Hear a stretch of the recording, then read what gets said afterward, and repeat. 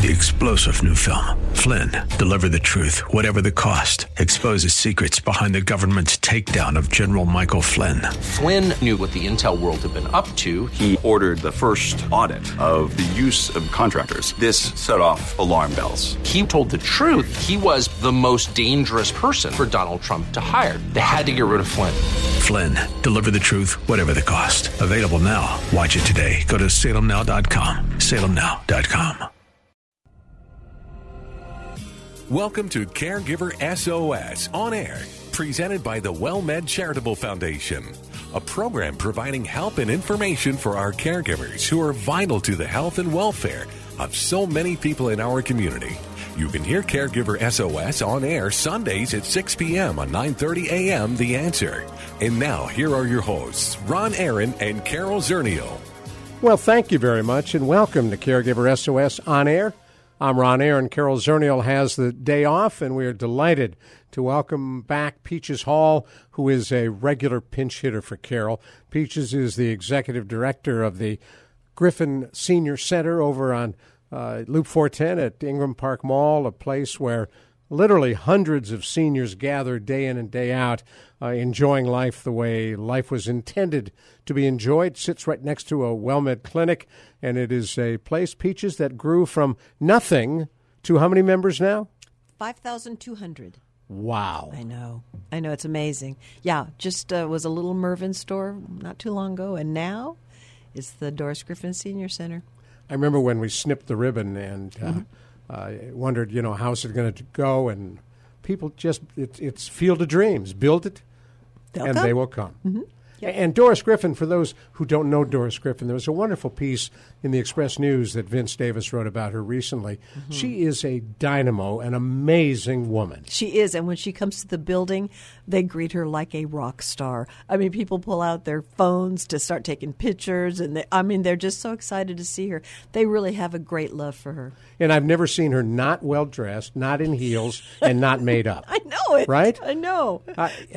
She's amazing. Some of our older listeners will remember a senator from Illinois named Chuck Percy, who had the most incredible voice, a deep, wonderful baritone.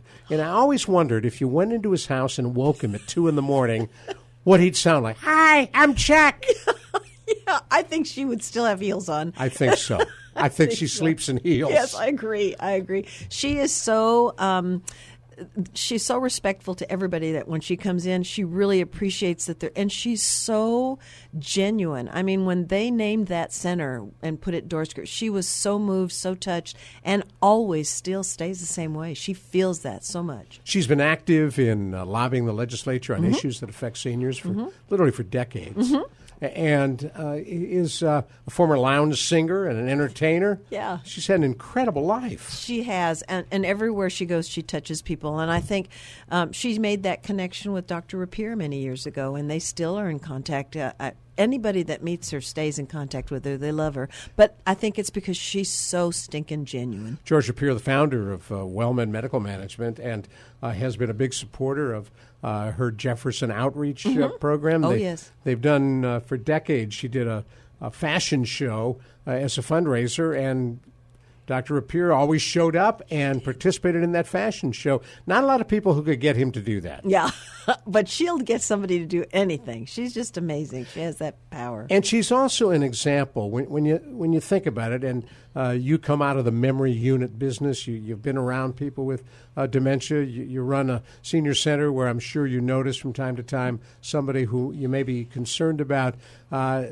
You live older and older and older. The odds of developing dementia increase. But Doris seems great, knock wood. Oh, amazing. Yes, and I'll never tell you her birthday, but I'm so impressed that somebody can wear those high of heels at that age and the makeup and the loving. But, when she comes through, I have never seen her, even though she's put in a full day and she's exhausted, the jillionth person will come in and she'll say, "Oh, well, of course, honey," and she'll take the time, embrace them, talk about them, and if they need help, she'll get something done for them. Yeah, she's Well, one of the things I wanted to talk about today, and we have an opportunity with you in as our guest host for Carol Zernial, because you have so much experience being around families where someone is touched by dementia and Alzheimer's.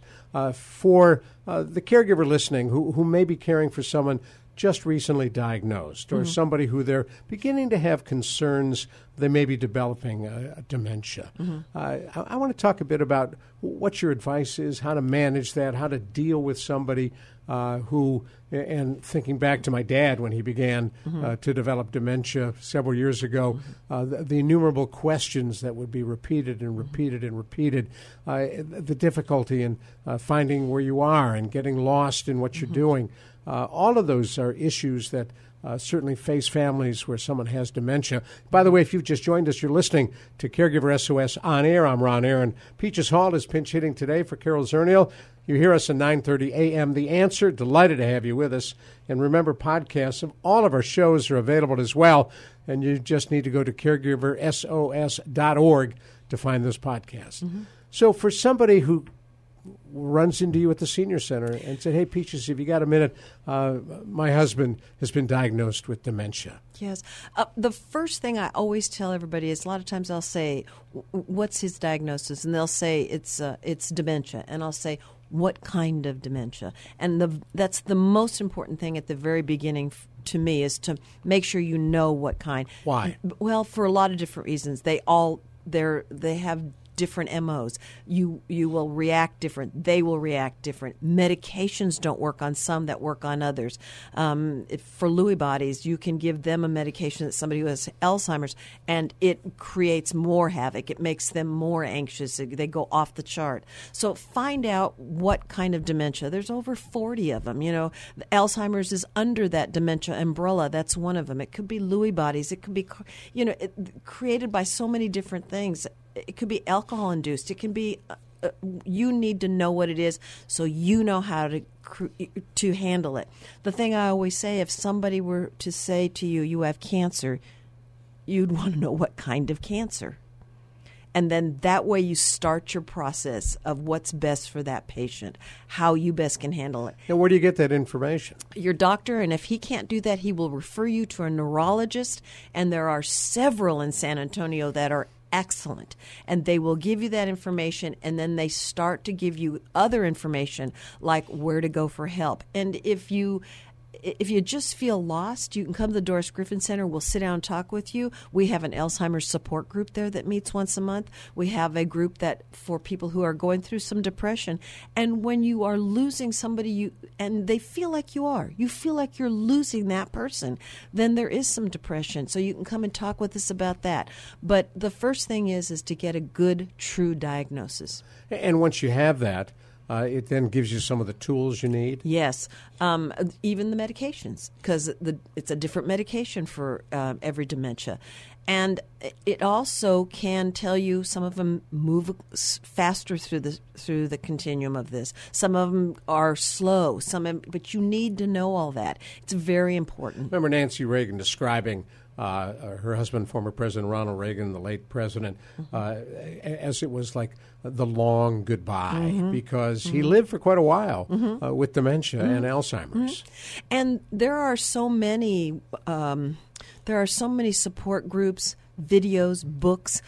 My favorite, Teepa Snow, was an instructor out of St. Pete in Florida, and she has videos out there. I don't think, in my opinion, anybody teaches Alzheimer's like she does, or dementia. Teepa Snow. And her videos are incredible. She is very direct. She will say words in there you've never thought you would hear because you didn't think your loved one would say those words, but they may. And so she teaches you how to deal with some of those difficult times. She will also, you learn how to redirect. You learn just a lot of things. How to give a shower now, or how to talk them into getting a shower because they don't like to. So there's a lot that you can learn. I remember one of the most difficult things for our family to deal with when my dad began to spiral with dementia. He and my mom had a fairy book romance. Never heard a crossword, never, ever saw them fight. They held hands, married 65 years, walking down the street, always a loving couple. And as he began to get, more and more lost in that disease, he would get angry and yell at my mother. Never, ever happened before. And she was able to separate from that. She didn't take it personally. Had to be very tough for her. Absolutely. But those are the support groups that help you understand that.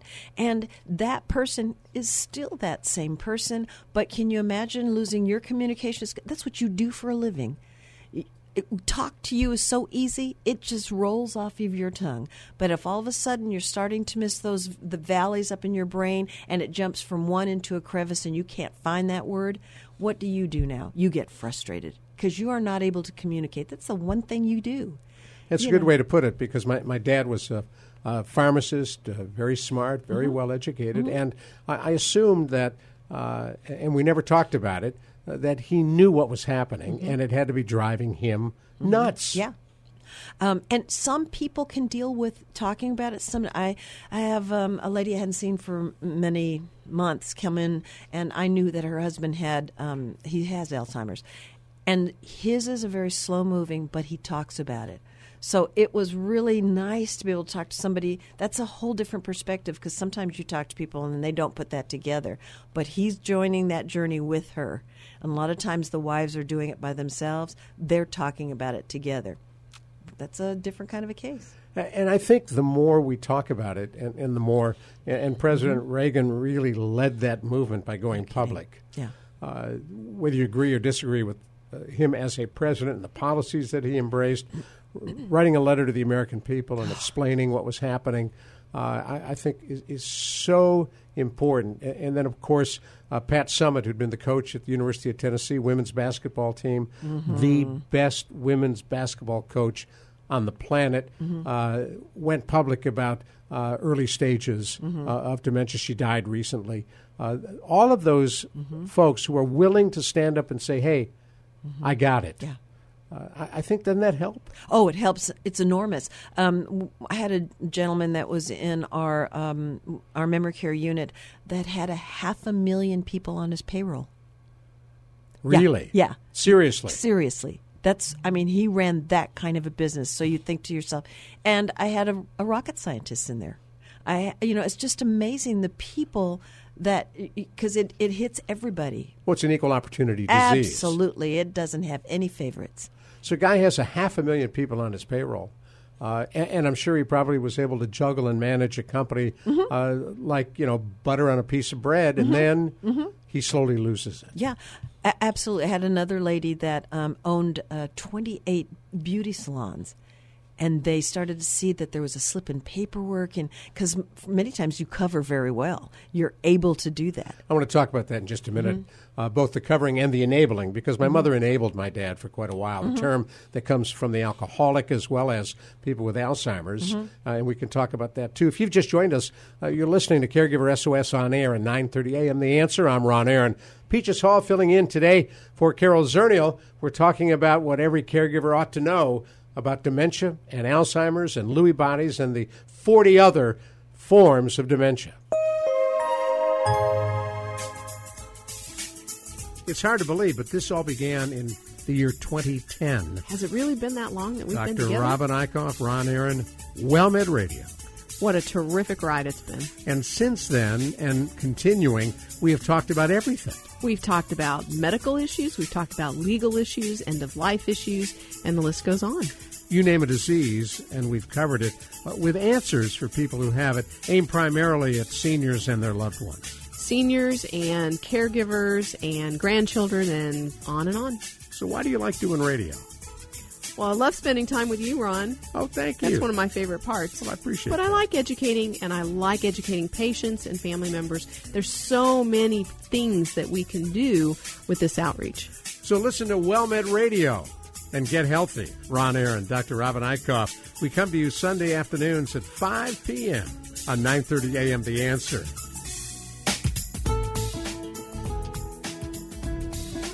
And the neat part, we also come to you at 6 p.m. with Caregiver SOS on air Sunday afternoons on 9:30 a.m. The Answer. Ron Aaron along with Peaches Hall. We're talking for the benefit of caregivers everywhere. If you're new to caregiving or if you've been caring for someone who has Alzheimer's or another form of dementia, trying to give you tips that Peaches is able to pass on after many years of managing memory units and spending time really as positive an attitude as you'll ever find in dealing with people who have memory loss. And we were talking about enabling and how it is. And my mother, for example, as my dad began to lose the names of everybody he knew, including his kids, my mother would just simply, you walk into a room and my mom would say, "Hey, Sal, you remember Peaches? Oh, hey, Peaches, how are you? Hey, here's your kid. Here's Ronnie." You know, so she was able to cover for him for quite a while. Yeah, and I think they do that because they, out of she a loves love. him, yeah. Absolutely, out of love for someone. You don't want people to see that. You want that person to stay there with you as much as you can. But it's amazing how many times your friends will come and they'll still visit, and they can do that. They can walk in and say, "Hey, Ron, do you remember me? I'm here to visit you again, or I haven't Right. seen you in a while. I sure miss you. It's good to see you." The one thing I can tell you is that anybody I have ever gone up to that has dementia, if you extend a hand, they always know how to take that back and shake it. Wow. Yeah, it's really That's amazing. muscle memory. It's just amazing. Yeah, and it's also because many of the people that I cared for were of an older generation, and they were polite. Right. Yeah, they were raised polite. Exactly. As we were talking about folks who may have been at the height of their careers and begin to develop dementia, do they know what's happening? Sometimes They do, and if they don't know it's dementia, they know something is changing. And I love it because if you'll talk to them, sometimes you can say, "So do you remember what the date is today? Do you know what today is?" And they'll say, "Oh, you know. Didn't you read the newspaper? You should know that." They'll put it back on you. It's pretty clever. Well, I thought of that today. I had an office visit, and I had to write the date, and I snuck a look at my iPhone, Yeah, thank goodness. which has the calendar that shows the date. Yeah. So, And your name. yeah, yeah, and where I was. Yeah. So that's pretty good. Yeah. And that's somebody on their own trying to protect themselves. Yeah. And so sometimes they're answering questions, or they're asking you questions, or they're making comments that you have to be a little clever. You have to, like, somebody will say, "I want to go home." And then you'll get there and like, "Oh, no. And, the spouse is just beside themselves. But they didn't mean around the corner. They meant Alabama, maybe where they were born. Going home means something way different than we think. Wow. Yeah, sometimes they've gone past that around the corner, and now they want to go home to where they were from. How do you interpret it then? You listen to them. When you get there, you say, "We're home," and if they say, "Well, no, we're not," what's home look like? What tell me about home? Is home where your mom is? And because many of them have gone back that far, mom is still alive, dad is still alive. Yeah, in fact, Carol Zernial, who you're filling in for today, as you know, her mother had Alzheimer's, and Carol used to talk about how they tried to live within her fantasies, that rather than confront and try to correct, they tried to make sure that she was comfortable, and whatever she thought was going on, they just bought right into that. Sure. And why wouldn't you? Because if you don't, all of a sudden they're confused and scared, and they don't understand, because that's their reality. So it's joyful to join that journey with them. It really is, to go on that journey. I've had, so many times you have people who are elopers, want to leave the building, and then, I keep saying, I want to go. And I said, "Where do you want to go?" "I want to go home." "Well, tell me about it." "I don't have a car right now, but if I get a hold of a car," and they're so cute. Sometimes they'll say, "Don't you have a bicycle?" So, well, no. "How'd you get to work?" "My friend dropped me off." So you have to be going on with it. But when my friend comes, where could we go? We had these ladies that it was joyful. They would come up to the counter all the time. We'd have a nurse's station or the kitchen counter, and they'd come up and they'd say, we're leaving. 4 of them would be in force. "We're leaving." And I'd say, "Okay, where are you going?" Our little girl Reagan did that the other night. She said, well, we had said something to her about, you really need to do whatever. And she said, "I'm going somewhere else. I'm leaving." And See? Gina came up with the best answer ever. She looked at her and he said, "Oh, okay. Her brothers, Carter, Kennedy, which one of you would like Reagan's room?" Kennedy said, I do. Reagan said, "I'm staying." Yeah. So it's the same thing. There's sometimes it's just a relief. Sometimes it's not a comfort, and they don't remember where they're at, and this doesn't look normal.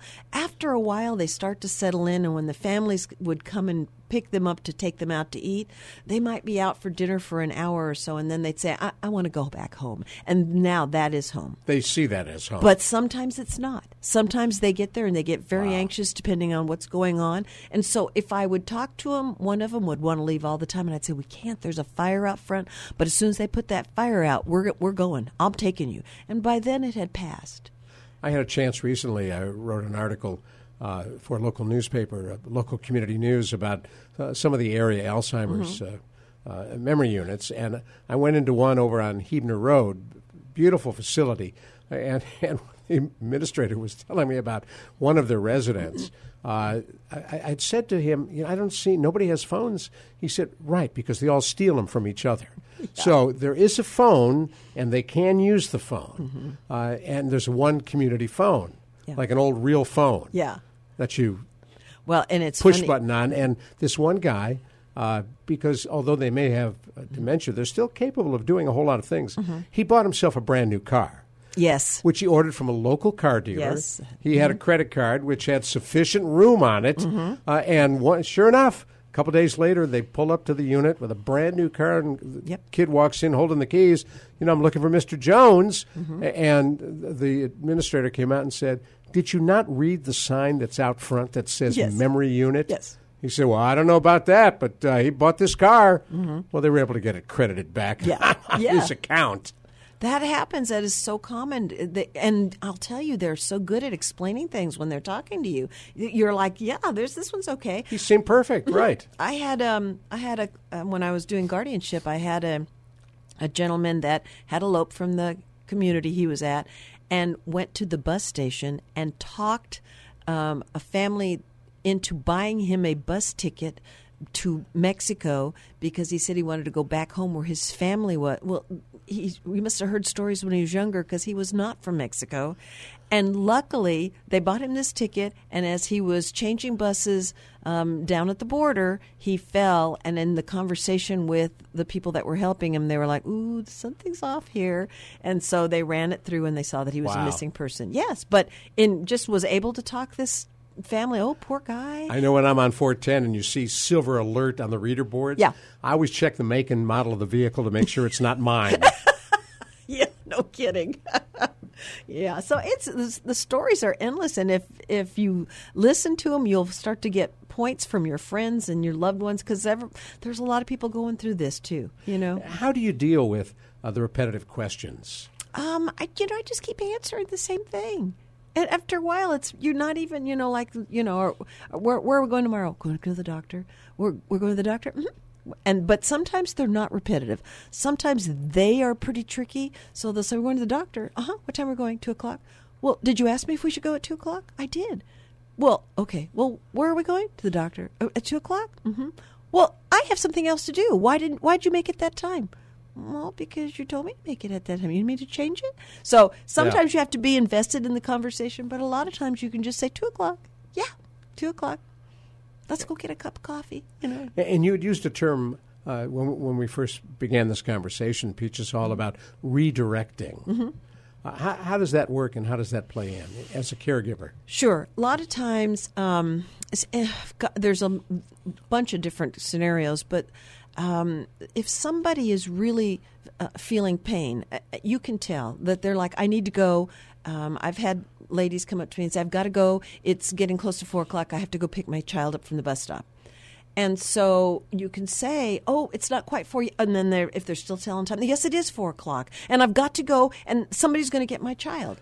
And so at that point, you have a story or you redirect. And mine for this lady was, oh, I forgot to tell you, please don't be mad at your husband. Be mad at me because I was supposed to tell you that he picked your daughter up to go get ice cream today. Well, the daughter was grown and her husband had already passed. But Didn't matter. No. And she was like, oh, okay, I won't be mad at you this time. But he's not supposed to give ice cream to that child, So you have to be thinking about what you can do. Because can you imagine for a mom who thought she had a 7 or 8-year-old child at a bus stop left alone? You are not going to redirect that. And because to her it's real. Oh, yeah, and dangerous. And, some people some of them are in such pain thinking that their child has already been kidnapped or somebody's I had a gentleman who thought his wife was trapped in the garage and there was a fire.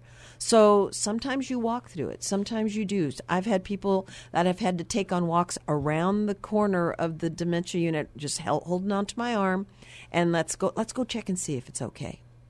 Now, dementia units are locked. And I guess the trend these days is to make them look more and more like homes. And it may be a circular walkway that goes through the entire facility because folks with dementia often do walk. They do. And wander. They do. My dad was a wanderer for a while. Oh, we would, at night, we would go back into the rooms as they were settling, getting their showers, watching a little bit of listening to music, and then we'd go and rearrange, because they'd gathered things from everybody else's room, and so we'd put Mrs. Smith's glasses back in and their pictures and change it. And sometimes you'd be like, Mrs. Smith, are those your teeth? So everything was rearranged and but at night we'd put everything back. We'd make sure their clothes were all back we had one gentleman that just loved to get into somebody else's clothing, and she was a petite. So we were always like trying to get these things on and off of people. But and you join that, and it's not a big deal. You don't have to make it a big deal. When you make it a big deal, they don't understand that. It's frustrating. I want to talk for a minute or two in just a moment about when you need to make that decision to put somebody into a memory unit if you're trying to care for them at home. If you're listening to us, you're hearing us on 9:30 a.m. The Answer, Caregiver SOS on air. We come to you every Sunday at 6 p.m. Podcasts of our shows are available as well. I'm Ron Aaron, along with Peaches Hall, who is pinch hitting today for Carol Zernial.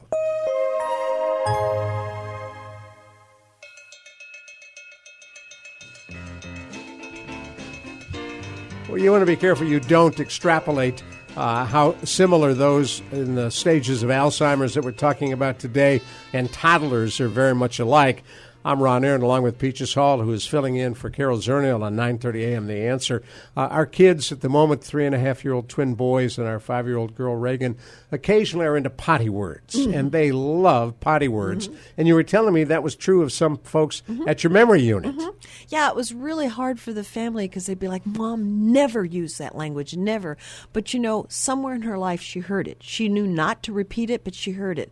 So when things were leaving and you didn't have that memory of other words, but maybe you still kept that little file of profanity words you weren't supposed to say, or you kept your music words, so maybe they can't say regular sentences. It's all word salad, but they can still sing the songs to all the, the hymns from church. So sometimes when they're reaching for a word and it's frustrating and they throw you an F-bomb, you just have to be like, oh, I think that means cat, So.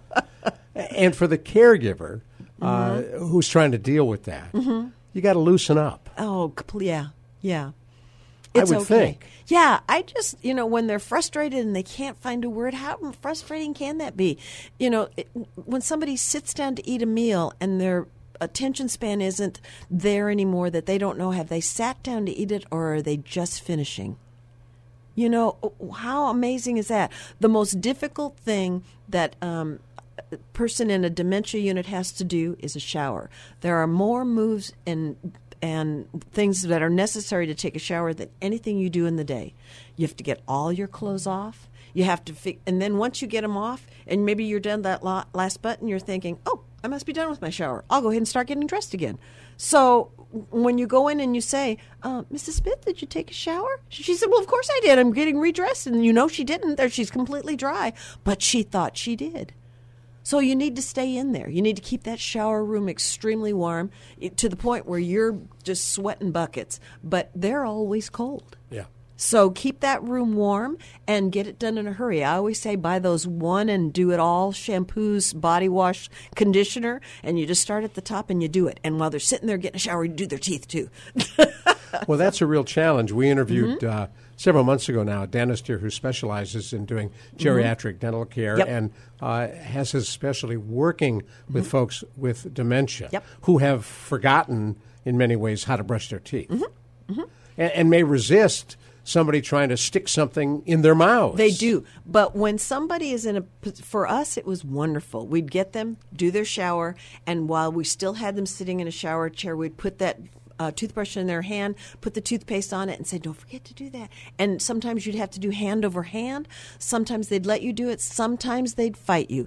But you have to remember, is this a war you want to win? Is this a giant battle? Or do you just try to brush their teeth later that night? But you just keep doing. The hard part is that many of our caregivers are not paid well. So they'll come in and they'll say, Mrs. Smith, did you brush your teeth? She said, yeah. And they go, okay, good. And they're gone. But you don't. You just have to. You have to be there watching them, doing it with them. Because the dental problems, they can cause so much issue. Right. Dental caries and gum disease can lead to serious medical problems. And you lose your teeth at that age, and if they've never worn false teeth before, they're going to take them out every time and throw them down. It's brand new to them. They're not used to that. So now they're not mashing their food and getting the saliva in their stomach and doing all the things they need to do to stay healthy. And so now they go to soft foods, and then before long they're just drinking the protein drinks. And it's just, no, you keep those teeth clean. And some folks with dementia resist eating. They don't want to eat. They do. Well, and they've developed this sweet craving, so we always put ketchup or syrup on everything, and if it has a sweet taste, they'll eat it. So, if we had people that had some sugar issues, then we would just sprinkle sweet and low on everything. So it's great on green beans. It is. I have to remember that because it works with toddlers too, I would think. Yes, and we also had people that we couldn't get to sit very long. They would want to walk the whole time. So luckily, ours were set up in a circle like you were talking about, and they'd have to walk through the dining room eventually. Then you stick a burrito in their hand or a peanut butter and jelly sandwich or whatever. And so they're off walking, they'd go. Yeah, and they'd end up, by the time they've made that full circle, they're half a sandwich down, making another one, they're another half down, stick an apple in their hand, a banana in their hand, whatever it is, just get them to eat. We want to keep those calories in them because there will be a time where you want to have a little fat on their body so they don't break down because they're going to be bedbound. You're listening to Caregiver SOS on air on 9:30 a.m. The Answer. I'm Ron Aaron. Peaches Hall filling in for Carol Zernial today, and we really appreciate Peaches doing this in her other life, which is her real life. You find her over at the Doris Griffin Senior Center on Loop 410, Ingram Park Mall. And today we're talking about caring for someone with Alzheimer's or another form of dementia. How do you know when you reach the point that you can't do it anymore, and the person you're caring for would probably be better off, as would you, if they were in a memory unit? I think a lot of times you don't know. You are so caught up in it that you can't see the forest. I always say, families to you, butt in. If your mom is suffering with taking care of your dad, kids butt in. Go in and say, Mom, it's okay. I want you to know we're behind you.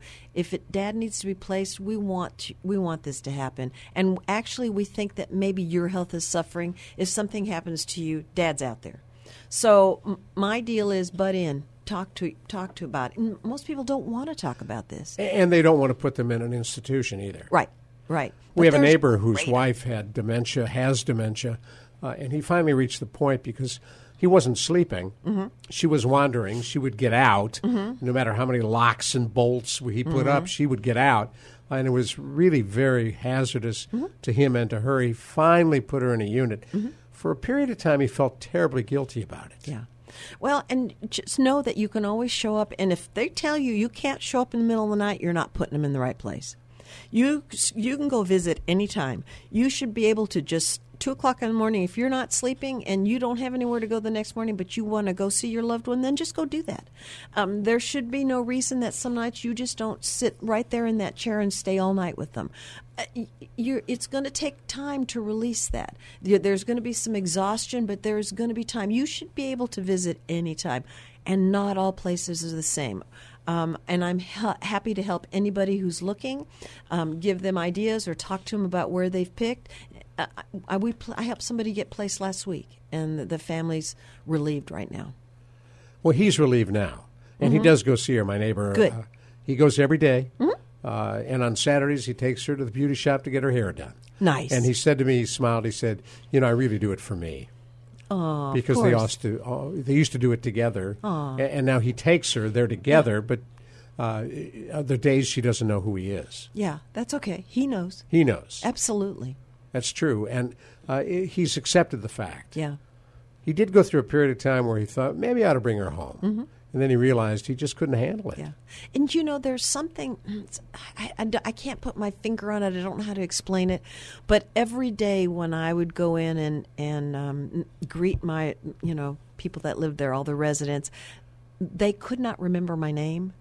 But they knew I was supposed to be there, and they knew that I was safe, and they liked me sitting down and talking with them over coffee. So I could remember getting up and leaving, and they'd say, "Who is she?" And they go, "I don't know, but she's really nice." But every day, right. Every day. Yeah. Yeah, I don't know, but she's really sweet. So, that was the best thing for me to hear.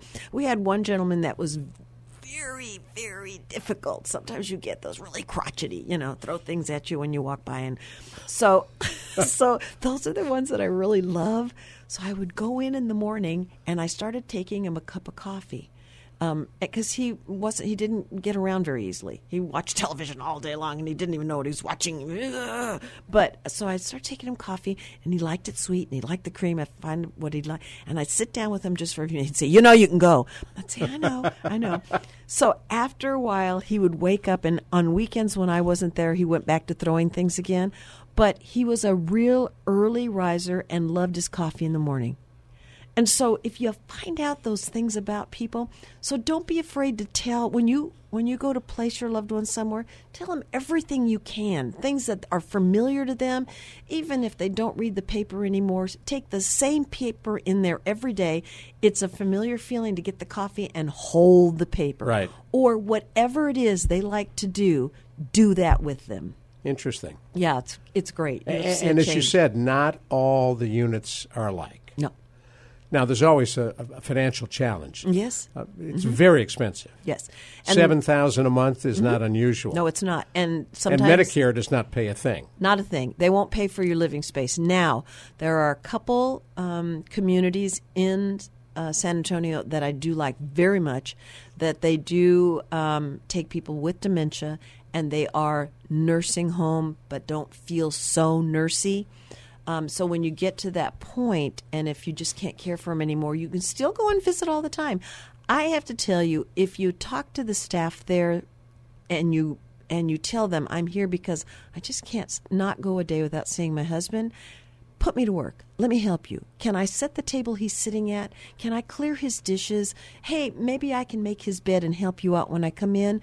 Because as the spouse, you want to do some of those things. It gives you something to do while you're there. You sit and talk with them. You're doing things. You're being busy. The staff loves that. They love that. We had several of our family members that came in and would sit and help us feed other members, other residents that were at the table, and they loved doing it, and they became close to them too. When we, it was a good family feel. We had a guest, I guess about a year or so ago now, who, as a caregiver, her husband went into a memory unit, and she moved in with him and spent time there, lived there, and at I guess once or twice a week, they would have taco night, and they would serve tacos to the members, to the residents, but they wouldn't have any of the fixings. They wouldn't have any of the side stuff you put on a taco. And she finally went to the administrator and said, "This is wrong." And his answer was, "Well, they don't care. They don't know." Oh, God. And she said to him, "That's no way to treat people." And she raised holy you-know-what. Good for her. And they changed that policy, but they also changed the policy of letting family members spend the night there. Oh. Because they obviously didn't like the close scrutiny, and that was a place that you wouldn't want your loved one. Well, and the other thing I can tell you is make sure you ask questions. I remember when I was doing guardianship, I had a gentleman that kept running away. So finally the court said this person has to be in a locked community. And so he was in a residential care home before that, and it just killed me. So I went in, and because I was a guardian, I was able to pull the charts and see how this person was doing. And I remember going up to the charge nurse and to a med passer and saying, "Can you tell me how Marcelina's doing?" "Oh, she's wonderful. We just are so happy this year." "Is she eating well?" Yes, she eats great." I said, "Great." Went to the MA, did the same thing. Then I went to the executive director, and I said, "I want you to know I was just checking on my ward." And they told me that just eating everything, great patient couldn't be happier, and said, "Oh, I'm so glad to hear that." I said, "Yeah, they just kept telling me how wonderful she is." He said, "See, she's doing well here." I go, "Okay, because she is a guy." Wow. Yeah, they just tell you. They had no idea. They wanted to tell me what they thought I wanted to hear. Wow. Yeah. So no, you've got to be Snoopy. Peaches is available if you want to chat with her. Just head over to the Doris Griffin Senior Center over on 410 at Ingram Park Mall, and she'd be happy to talk with you. Hey, thank you so much. Oh, it's a pleasure. I appreciate it, and it's a challenge that a whole lot of families have to face. Mm-hmm. Up next, can you believe it? Take 10 with Ron Aaron, Carol Zernial, and Dr. Jamie Heisman. Thanks for joining Peaches and me on Caregiver SOS On Air at 9:30 a.m. The Answer. It's hard to believe, but this all began in the year 2010. Has it really been that long that we've been Dr. together? Robin Eichhoff, Ron Aaron, WellMed Radio. What a terrific ride it's been. And since then, and continuing, we have talked about everything. We've talked about medical issues, we've talked about legal issues, end-of-life issues, and the list goes on. You name a disease, and we've covered it with answers for people who have it, aimed primarily at seniors and their loved ones. Seniors and caregivers and grandchildren and on and on. So why do you like doing radio? Well, I love spending time with you, Ron. Oh, thank you. That's one of my favorite parts. Well, I appreciate But that. I like educating, and I like educating patients and family members. There's so many things that we can do with this outreach. So listen to WellMed Radio and get healthy. Ron Aaron, Dr. Robin Eichhoff. We come to you Sunday afternoons at 5 p.m. on 9:30 a.m. The Answer.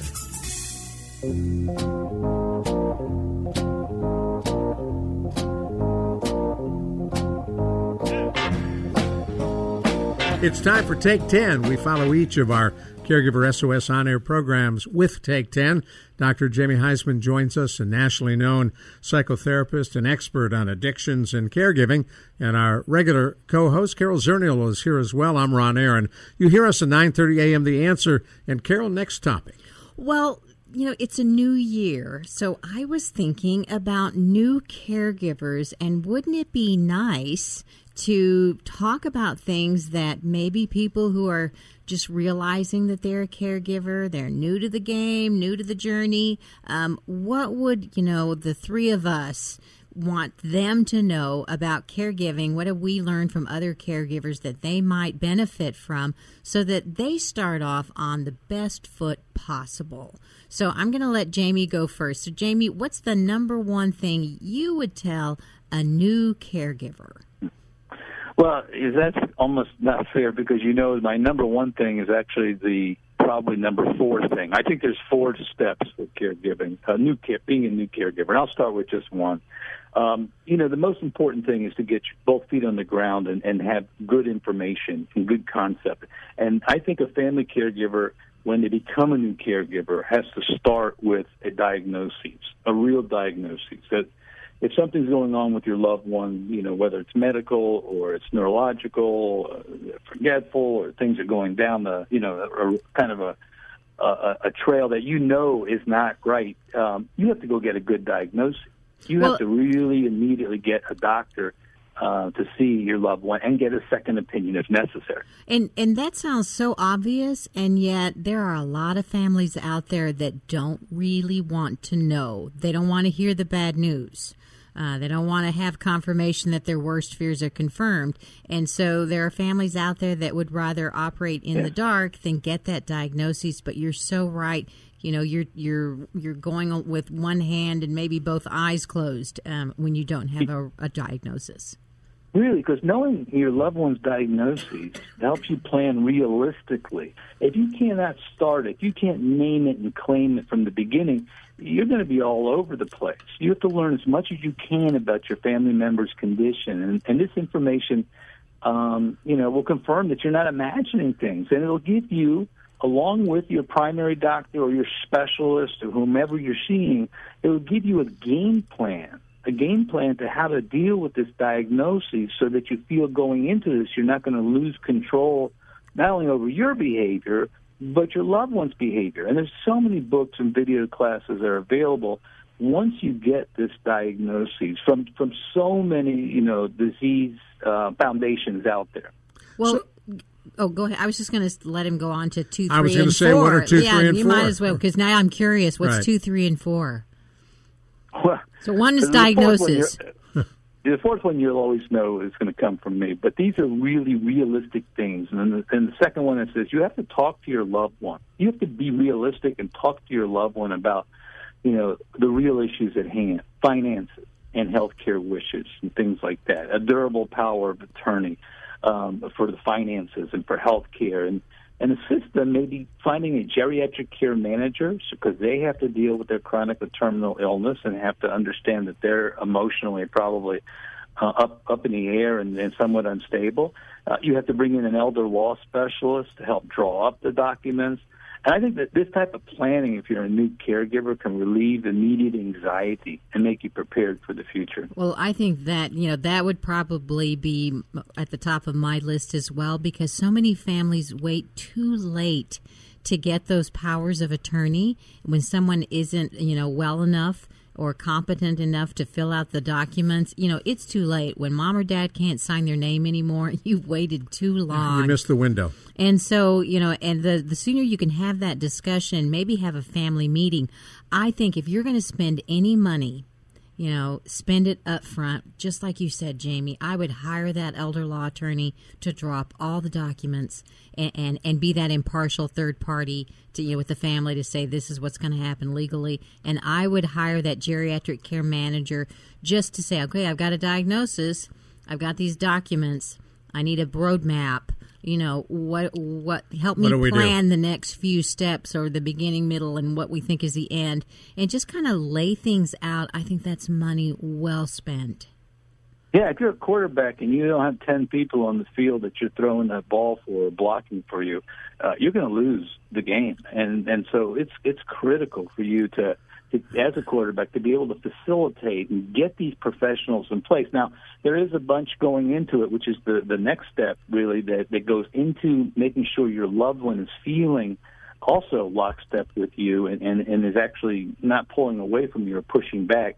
And so the step 3 piece is invite your family and close friends to come together and discuss your loved one's care and be able to game plan, if you will, support meetings with them. And then, me, I'm always going to tell you at that point in time, get that geriatric care manager involved or social worker involved, because you never know how the information is received. And often, as we say, the caregiver can get killed. And the primary caregiver is always best to focus on accepting this assistance from others, because we've got this terrible Superman or Superwoman sort of feeling about ourselves. And it always makes us feel less than when we're not that super person.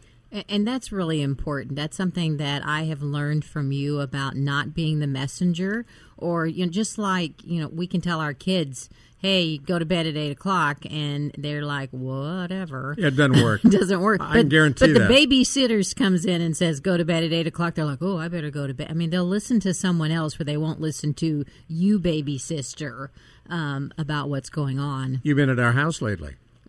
That's exactly right. So you're dealing with children. Yeah, it's not different. Well, yeah, and and it's no different. And people who think they're adults are even worse to deal with. Yeah. So that impartial, that third party is really, really important. So I think those are great steps. Do not go it alone. I am telling you, over the last, you and I probably together have, I hate to say this, I love to say I'm grateful, at least 50, 60 years of work in this field, and we have seen it. We have seen it so often. Don't go it alone. There are some wonderful resources out there. You can go to psychologytoday.com, put your zip code in, and look for somebody skilled in geriatric care. They're not expensive, and often insurance will help pay for it. Right. And, when you give out that website, my comeback is always the website to find the Area Agency on Aging in your area, yep, which is also one of the first places I would call, because they're tasked with keeping a listing, an inventory of all the caregiving services, all the services for seniors, if you're caring for someone who's a senior in their service area. So if you go to eldercare.gov, just eldercare.gov, same thing. put in your zip code, and you will get your local area agency on aging. Everyone has one, whether you know it or not, and they can tell you, this is what we have, this is what we don't have, and at least you know. And there's no cost. And there's no cost for that phone call and to get that information. And there may even be no cost for some of the services. You never know. You're listening to Take 10 on Caregiver SOS On Air on 9:30 a.m. The Answer. Ron Aaron along with Dr. Jamie Heisman and Carol Zernial. Jamie, you're up. Well, I'd like to tell you now we've finally gotten to my step 4. And you know what it's going to be. Take your oxygen first. I mean, finding support for yourself. I would say that first. But to be perfectly blunt with you, I think all those critical, logistical, reality-based interventions need to happen if you're a new caregiver. But by all means, this is not in any order of importance, because I believe that taking advantage of community resources such as support groups and moving yourself connected to other people and taking care of your own mind, your own body, your own soul, having your own therapist, making sure you're seeing your own primary care doctor to look at issues, because caregiving can be medically challenging, and we know it's psychologically challenging. So make sure you put something in what I call the spiritual or psychological bank, so that when these kind of things pop up, and you know Murphy's Law with caregiving, it's always going to pop up, you have somewhere to go, which is really your own mental health. Well, I think it's a great time if you're a new caregiver to make it a habit to take care of yourself, to set aside some time for you, to just put that in the daily plan and hang on to it for all you can, as long as you can, because, you know, those that just throw themselves into caregiving first thing, you know, it's a marathon, it's not a sprint. And then they've got nothing left at the end. And remember, caregiversos.org for all kinds of resources, and Caregiver Teleconnection as well. Well, we've got great programs at the WellMed Charitable Foundation. So you got my last line there was, don't forget about caregiversos.org. All of the WellMed Charitable Foundation resources can be found on our website. Out of time, Jamie. Hang on. Oh, I'm just going to say I believe in what she's doing. And if you're in Texas, take advantage of those resources. Run, do not walk. And I think the Internet is worldwide, so you can go to that website. Dr. Jamie Heisman, Carol Zernial, I'm Ron Aaron. Thanks for listening to Take 10 on Caregiver SOS On Air on 9:30 a.m. The Answer. You've been listening to Caregiver SOS On Air, presented by the WellMed Charitable Foundation. Email suggestions and comments on this radio program to radio@wellmed.net. And join your hosts, Ron Aaron and Carol Zernial, for another edition of Caregiver SOS On Air on 9:30 a.m. The Answer. 3-star General Michael J. Flynn, head of the Pentagon Intelligence Agency, knew all the government's dirty secrets. He was one of the most respected generals in the military. Flynn knew what the intel world had been up to. He understood its funding. He ordered the first audit of the use of contractors. This set off alarm bells. The explosive new documentary, Flynn, Deliver the Truth, Whatever the Cost, uncovers the facts behind this scandal. Flynn told the truth. He was the most dangerous person for Donald Trump to hire. I find out the worst enemy that I'm going to face in my life is right here in America. They took my assessment and they wanted me to change it. And I was like, I'm not changing it. They had to get rid of Flynn. With in-depth interviews, archival footage, and never-before-seen personal records of the man behind the headlines. I just felt like I was drowning. Flynn, Deliver the Truth, Whatever the Cost. Available now. Watch it today. Go to salemnow.com. salemnow.com.